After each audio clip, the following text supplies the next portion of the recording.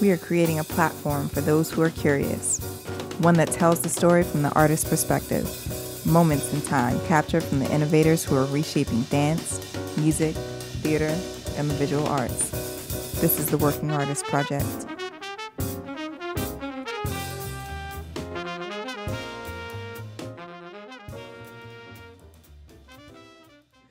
So, man, I'm going to jump right into things, and I want to know what connection means to you.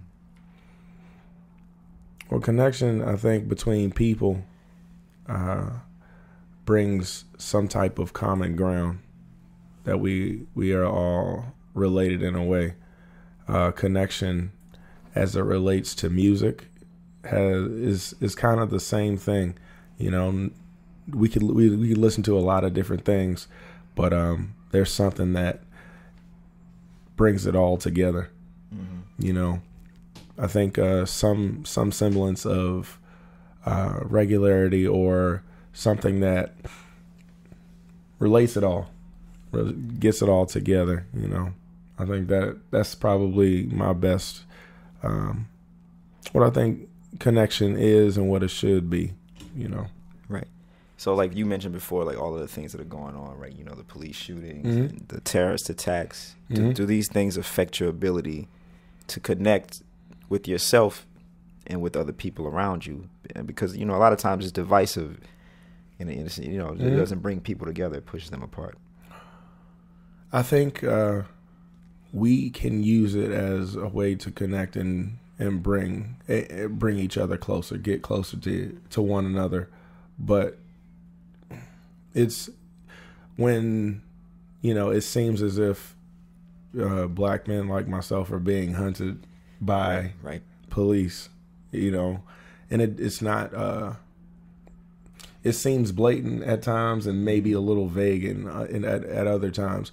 But when that happens, then the black community is getting closer together.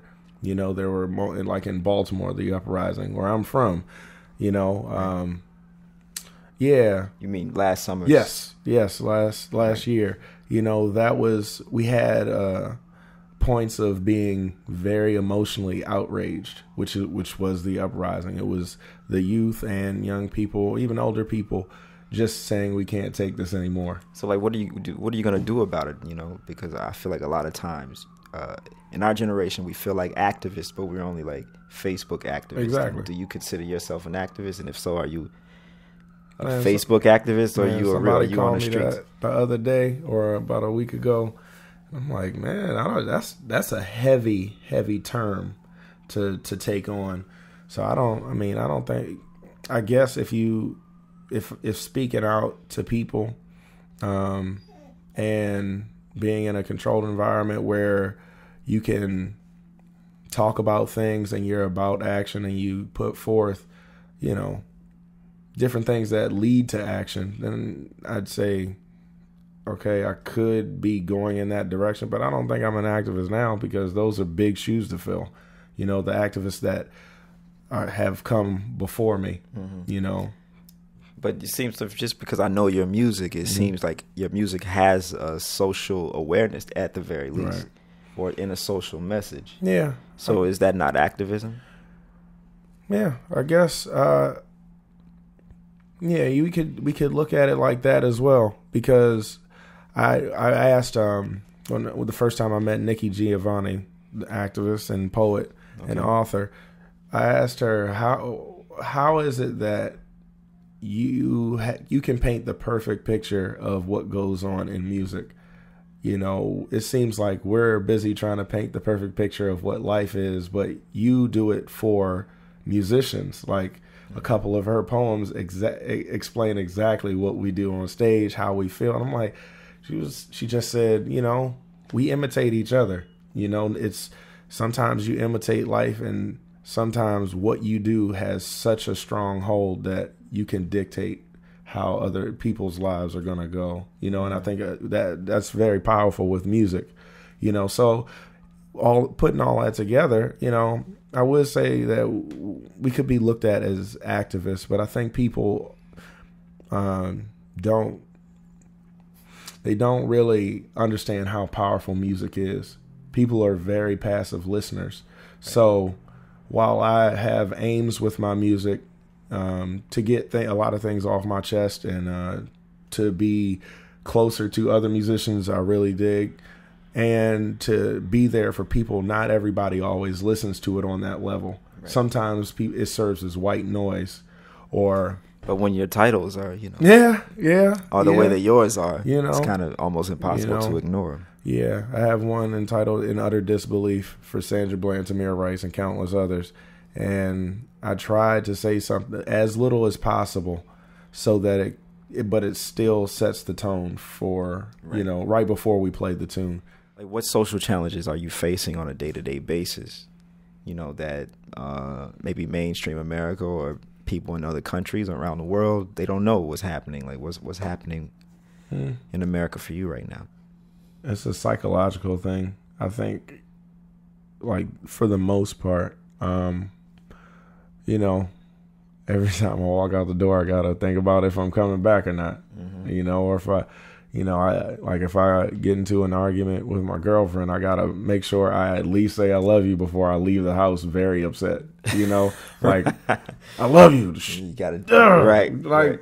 I'll be back. But it's because it's a real thing. I may not make it back, and as a bigger guy, being 6'4" and pretty big, like, you're a target. I'm the type of guy that they're going to use deadly force on, because it's going to take more than one of them to get me down, and it's not like, I know that I'm not going to do anything wrong. I'm not going to break the law other than like a traffic violation or something like that from going too fast. But even still, that or failing to use your blinker. Recently, in the past year, they've caused been the cause of another death, for people that look like me. So, it's like you can't do anything. So, you just have to be extra careful. But it's a psychological. I don't want to say game, but it affects me psychologically. Okay. And how I, constantly thinking like, what is my value and what is my worth in this country as a black man? But creatively speaking, I know I have a lot of power. I just have to continue to be around the right people, and in terms of business, get my product to the right people, people that believe in it. And, I have to continue to be around good people. Because you do, like, your music is so diverse, and it pulls from a lot of different genres and influences. Right. Like, do you feel that makes it more difficult for you to connect in the jazz world? I'm assuming you're branding yourself as a jazz musician or a BAM musician. Yeah, right. I'm hesitant to do that. Okay. For one, because the term jazz implies something completely different, now that, we've read a lot more, we've thought a lot more than we did growing up. We've talked to the elders a lot more. We've come into contact with more elders, for the answers. When it comes to, to find out that that's not particularly a term that we've always subscribed to, but the history books have given us that term to call this music that. But, I like to improvise and I like to swing. So I also like, head nodding hip hop. I like different beats. I like bossa. I like, different styles of Latin music. You like music. Yeah, exactly. And I like Western European or classical music. That's another term that is I'm kind of hesitant to use. But,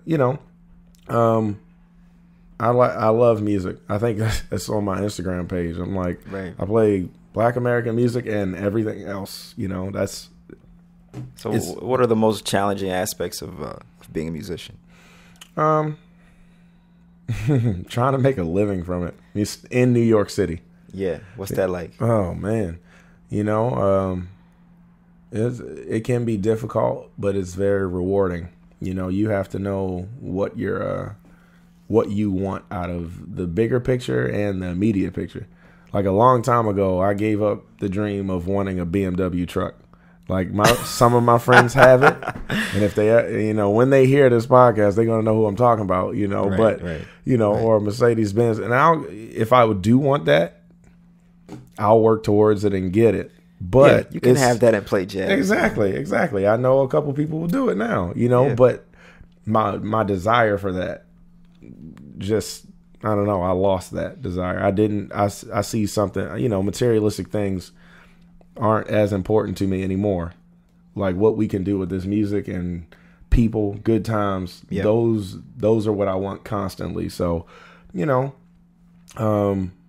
at some point in time, I changed my mind, changed all that. So, okay, but in terms of, what we were talking about in terms of branding and like things like that, it could make it very difficult being so diverse to play different clubs and everything, especially with owners that think of this music as one way, but you got to realize that jazz was the very popular music of its time when it came to the forefront, right? So we have to continue to evolve. We can't forget what, at all. We can't forget the language. We can't forget anything. We need to study that all the time.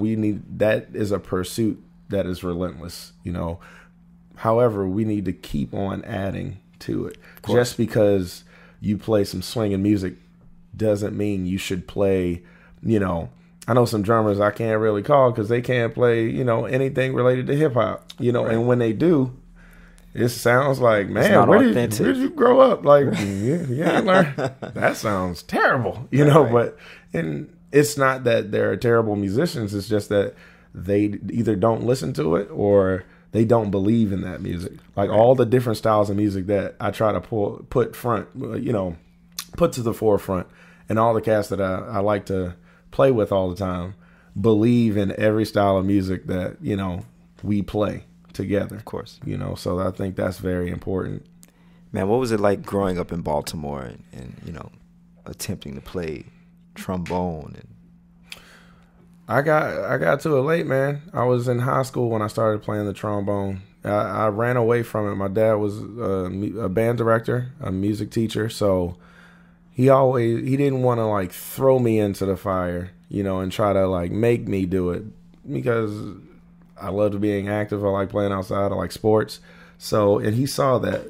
So he tried to, maybe you should try this, man. Maybe you should try playing trumpet, or maybe what's your favorite instrument, or we'd always listen to music together. We'd have amazing. Early on, it would be, unbeknownst to me, he was giving me drop the needle tests. He was like, Corey, what symphony is this? Which composer? Now really think about it, how the strings are being used in this particular section. Which composer, he always, I don't know whether it was preparing me, but he was grooming your ears. Yeah, absolutely. Absolutely. So,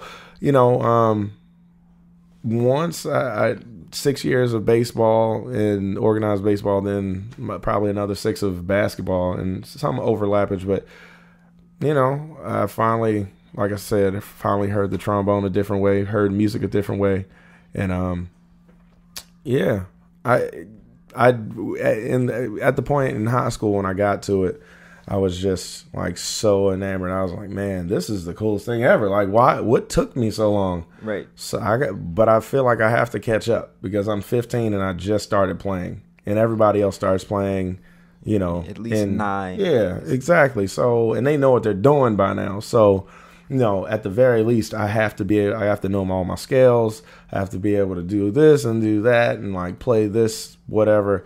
So, and I want to go to college for it. So I had to get myself to the point and get a private teacher. And, it was, I didn't really grow up per se in Baltimore playing music, because once I got to high school, I wasn't really out in Baltimore because I was in the marching band, the concert band, the wind ensemble, the jazz band, jazz combo, everything that I could do, I was doing pertaining to music, in addition to studying, the trombone literature. So, yeah, but it was, just work, like you said, working it out. And then I went to college, and every summer I came back Well, every summer I came back to up until a point, but the first couple summers I really started figuring things out as like a professional musician in Baltimore and like hooking up with some big bands and some of the established musicians there that had never left, or they did and then they came back, you know, and just remembering, or not even remembering, learning about the rich history of musicians in Baltimore, you know, that are often overlooked, you know, like Gary Bart's from Baltimore, you know? Yeah. So that.